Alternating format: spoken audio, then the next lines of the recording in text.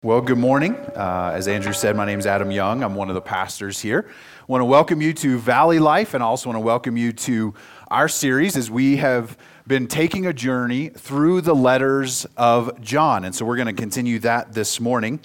You know, there's a lot of problems in our culture. I think we can agree on that. And I think another thing that a lot of people almost universally agree with in our culture is that the answer to a lot of our problems is love. One of the challenges is that we don't always agree on what love is or how it works, but we can see this just by looking at some of the teachings of our culture's most influential philosophers. Justin Timberlake asked the question, "Where is love?" Rihanna says, "We have found the love." The Rolling Stones say, "Everybody needs somebody to love." Justin Bieber says, "Just love yourself." We love to talk about love. We love to sing about love. We love to think about love.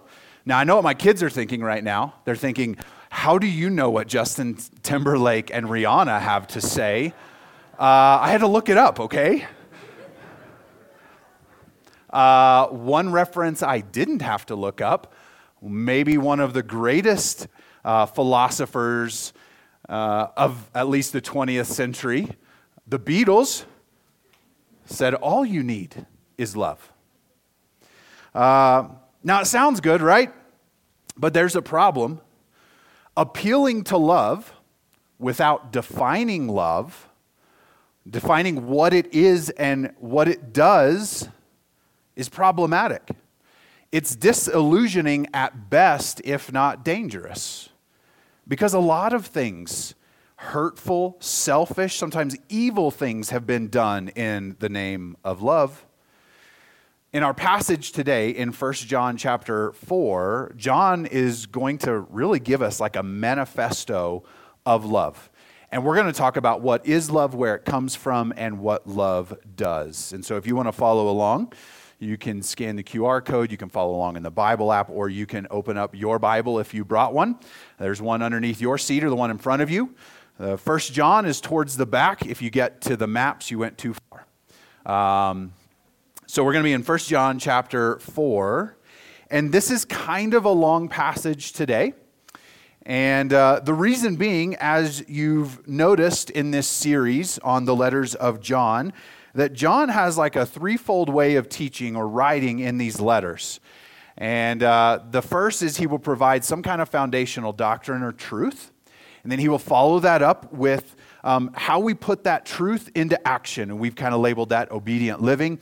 And then he will give us some sort of impassioned encouragement about how these ideas, what we should know and what we should do, why that should provide encouragement in our lives.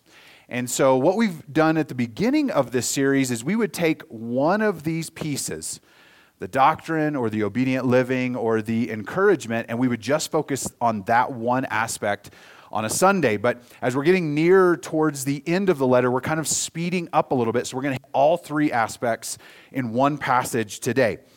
And so we're going to be in 1 John chapter 4. And I'm going to start reading in verse 7, and we'll go all the way through verse 21. So just hang on. Verse 7, this is what John says, "Beloved, let us love one another, for love is from God, and whoever loves has been born of God and knows God. Anyone who does not love does not know God, because God is love. In this, the love of God was made manifest among us, that God sent his only Son into the world so that we might live through him. In this is love, not that we have loved God, but that he loved us and sent his Son to be the propitiation for our sins." Verse 11, "Beloved, if God so loved us, we also ought to love one another. No one has ever seen God. If we love one another, God abides in us, and his love is perfected in us. By this we know that we abide in him and he in us, because he has given us of his Spirit. And we have seen and testify that the Father has sent his Son to be the Savior of the world. Whoever confesses that Jesus is the Son of God, God abides in him and he in God. So we have come to know and to believe the love that God has for us.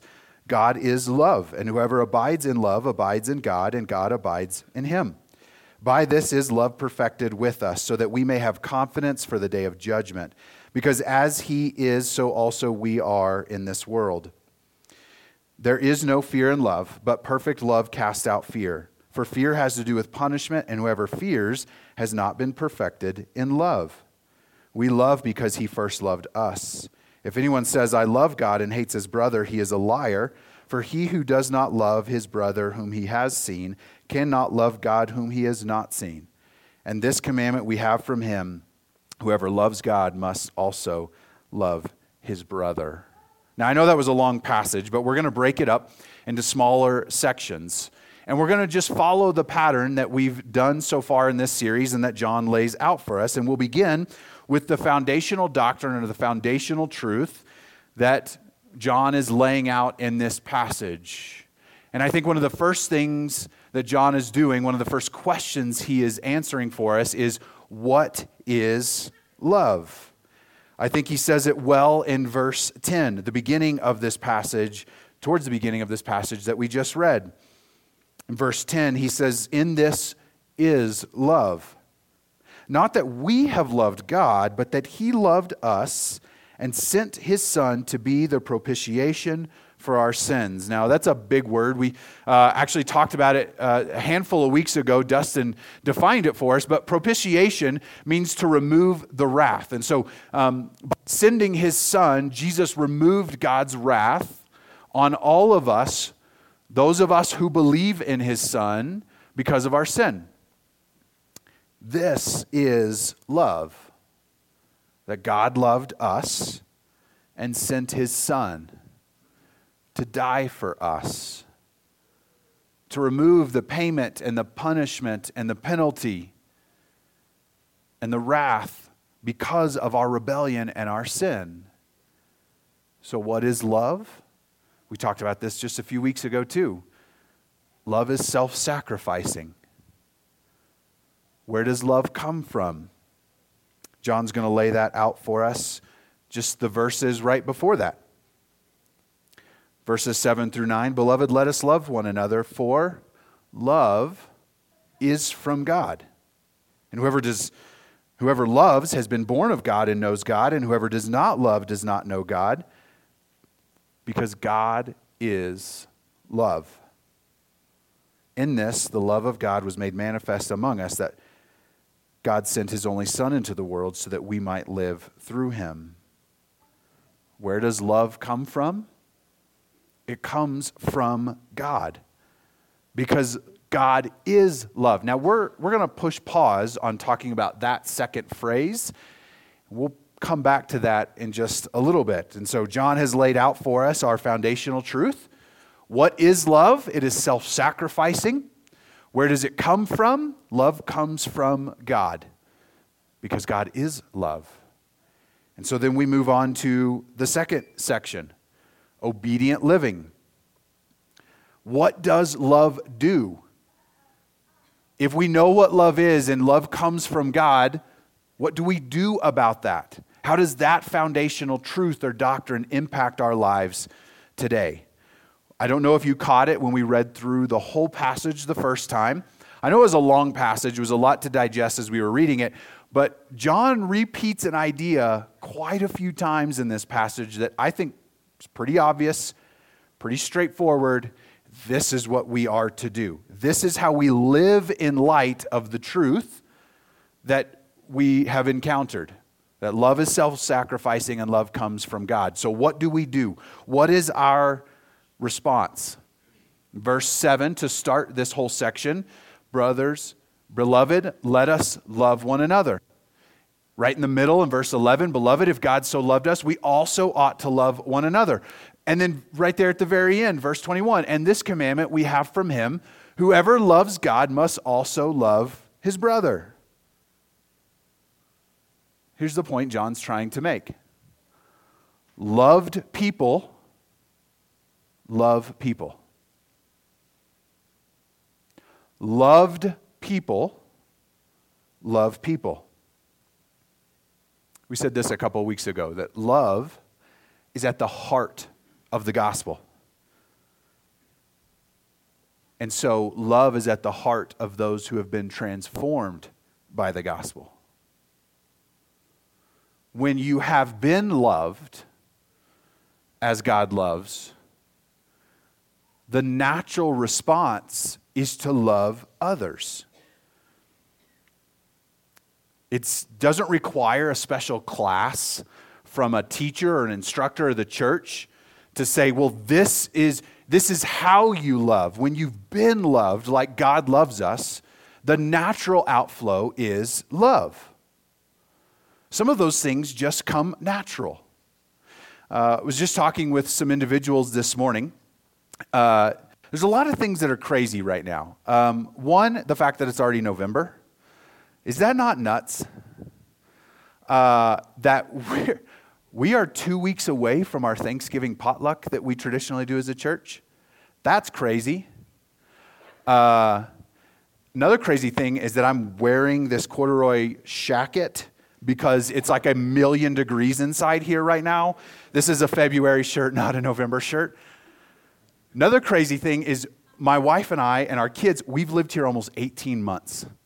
Next month will be 18 months. That's just crazy to me. And we love everything about living up here.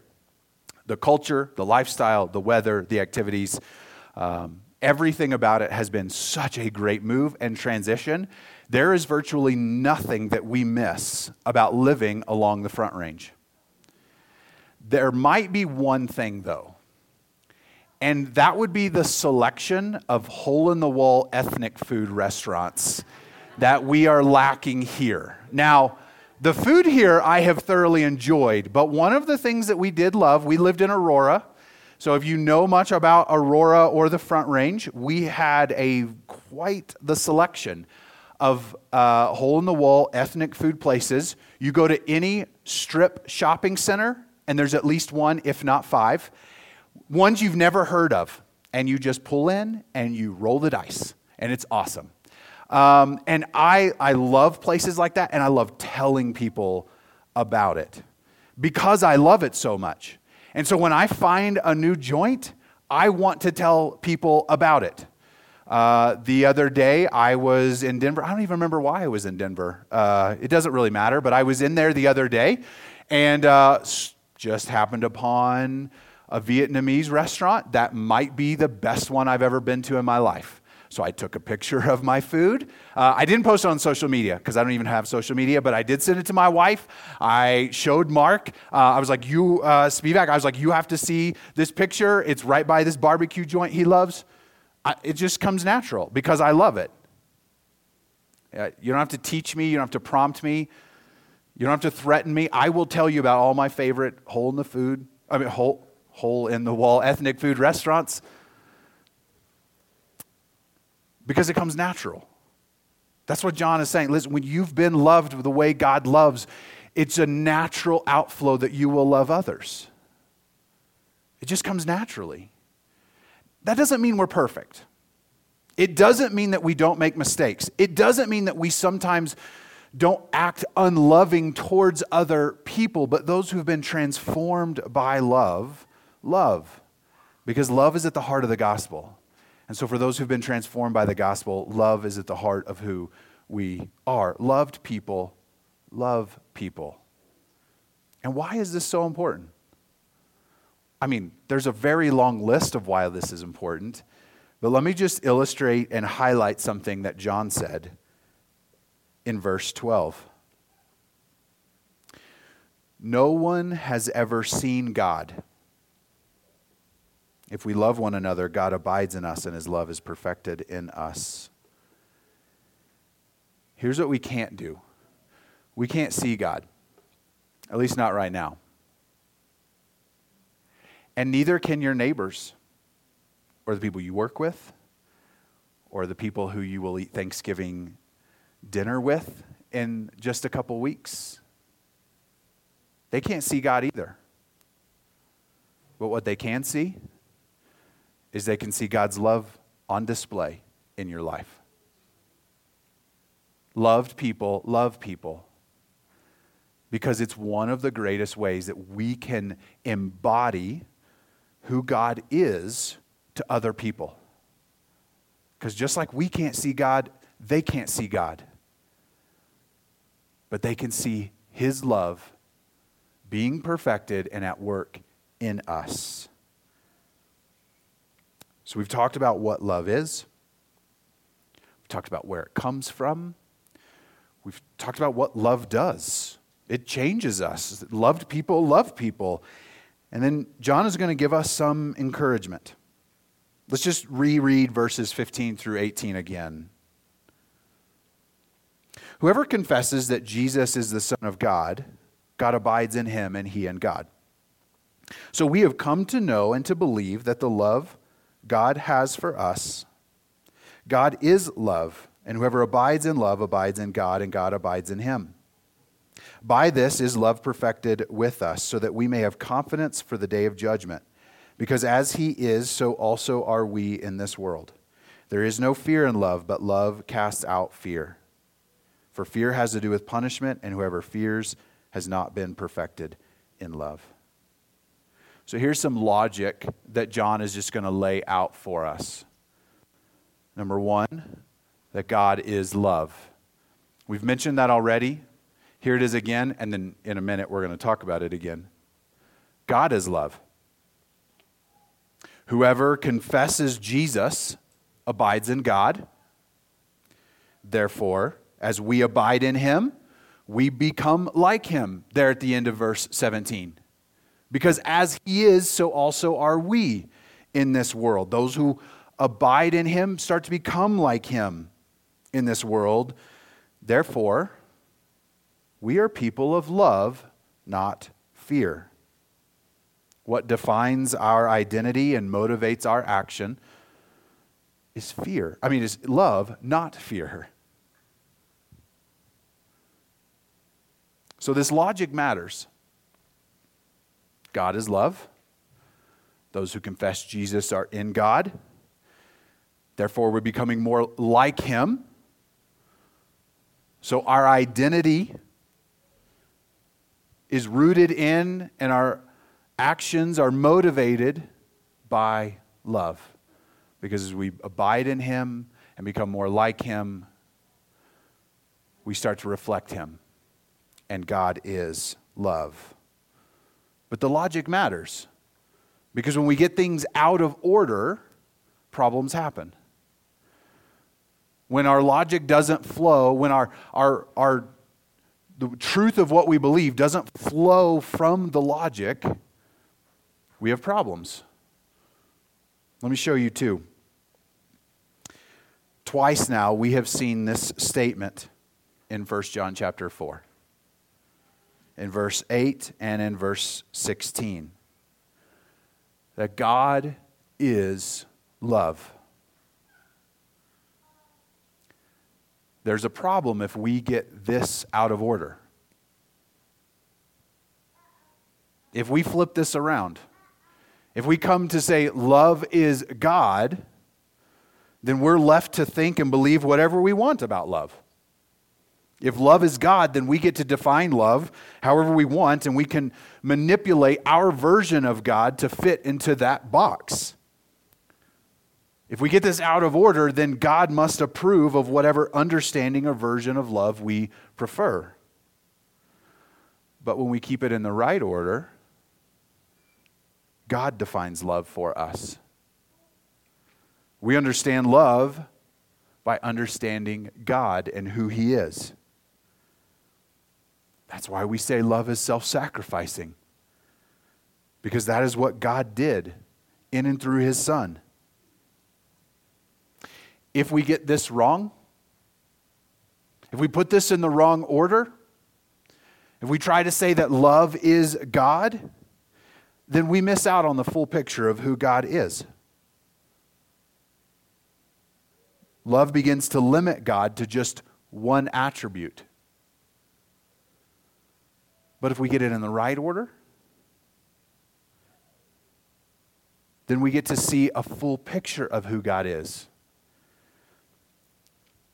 Because not only is God love, but he's also just, he's also righteous, He's also holy. He is also compassionate. He is also all-knowing, and so much more. If we get it in the wrong order, then we limit God to just one attribute. If we put it in the right order, we get a full picture of who God is. He is love, and He is also so much more. And then there's another one. If we get this one in the wrong order, then we become our own Savior. If we get this in the wrong order and say that God loves because we first loved,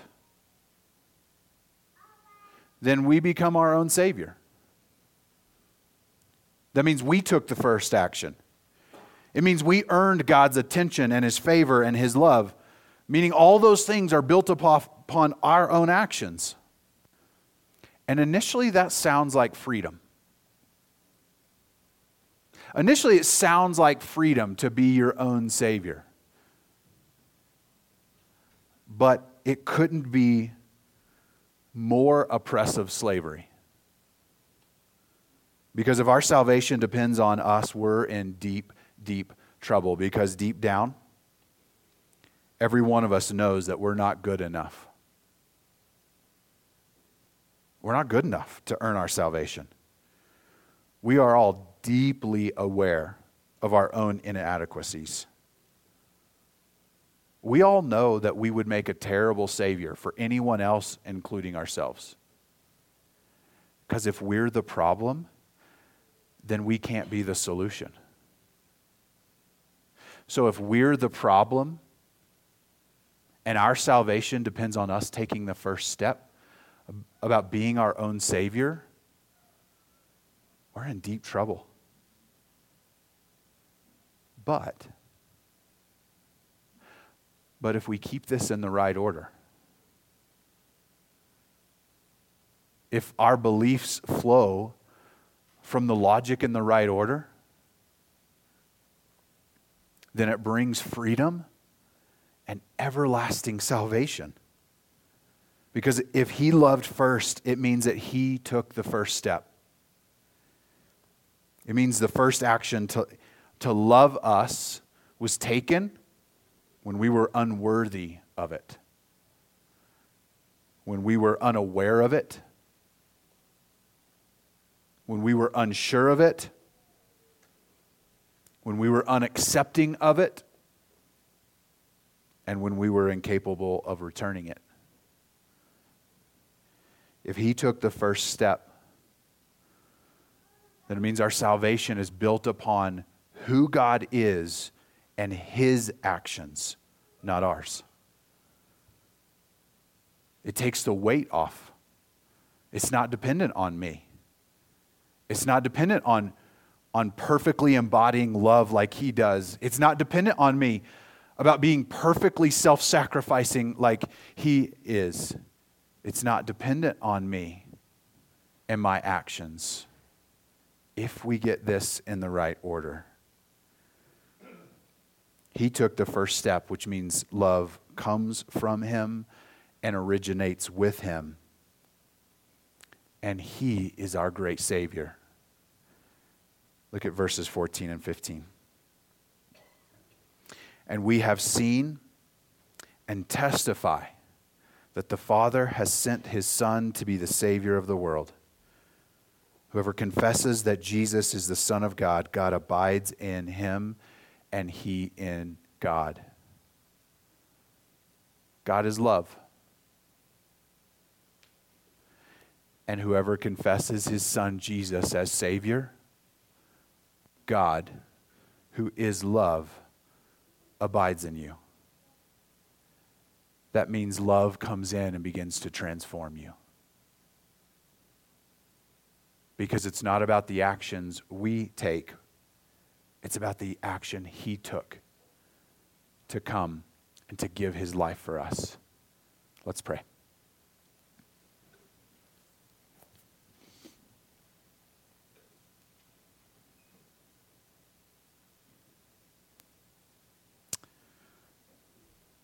Lord, what a relief it is to know that we do not have to be our own saviors. That our identity, that our eternity is not wrapped up in our ability to embody love, in our ability to take the first action or the right actions, but that you and your love abide in us when we simply come to confess you, Jesus, as our Lord and Savior. And when we acknowledge that you took the first step, when we acknowledge that you are love, when we embrace it and open our lives and our hearts to it. I'm going to ask you to keep your eyes closed for a minute. As we do every week, we provide an opportunity to respond.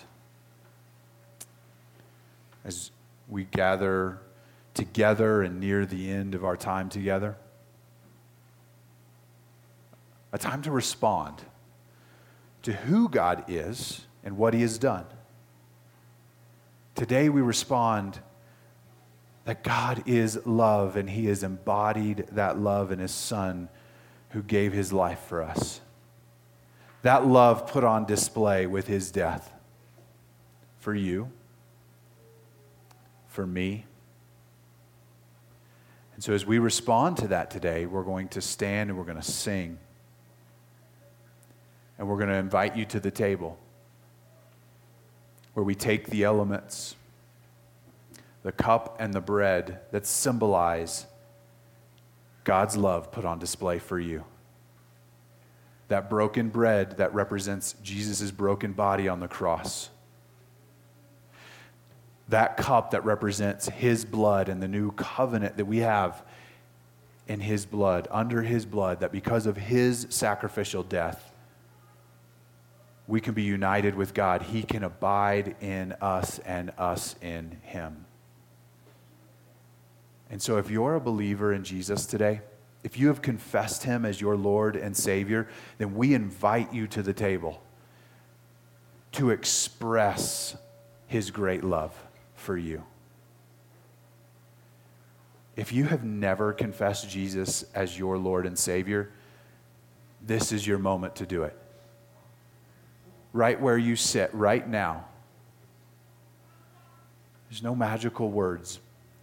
You express what's on your heart and you confess Him as your Lord and Savior because you can't be your own Savior, but that He came to be your perfect Savior. Will you cry out and confess to Him right now? And as we sing and celebrate today, we do so by letting love abide in us and putting it on display. Because it's how we let our neighbors and our coworkers and our friends and our family see God as His love is put on display in us. Lord, thank you. Thank you for your love. Thank you for the way that you have taken the first step towards us to do what we could not do. So today, we celebrate you. We celebrate your love. We embrace it and we put it on display for the world to see.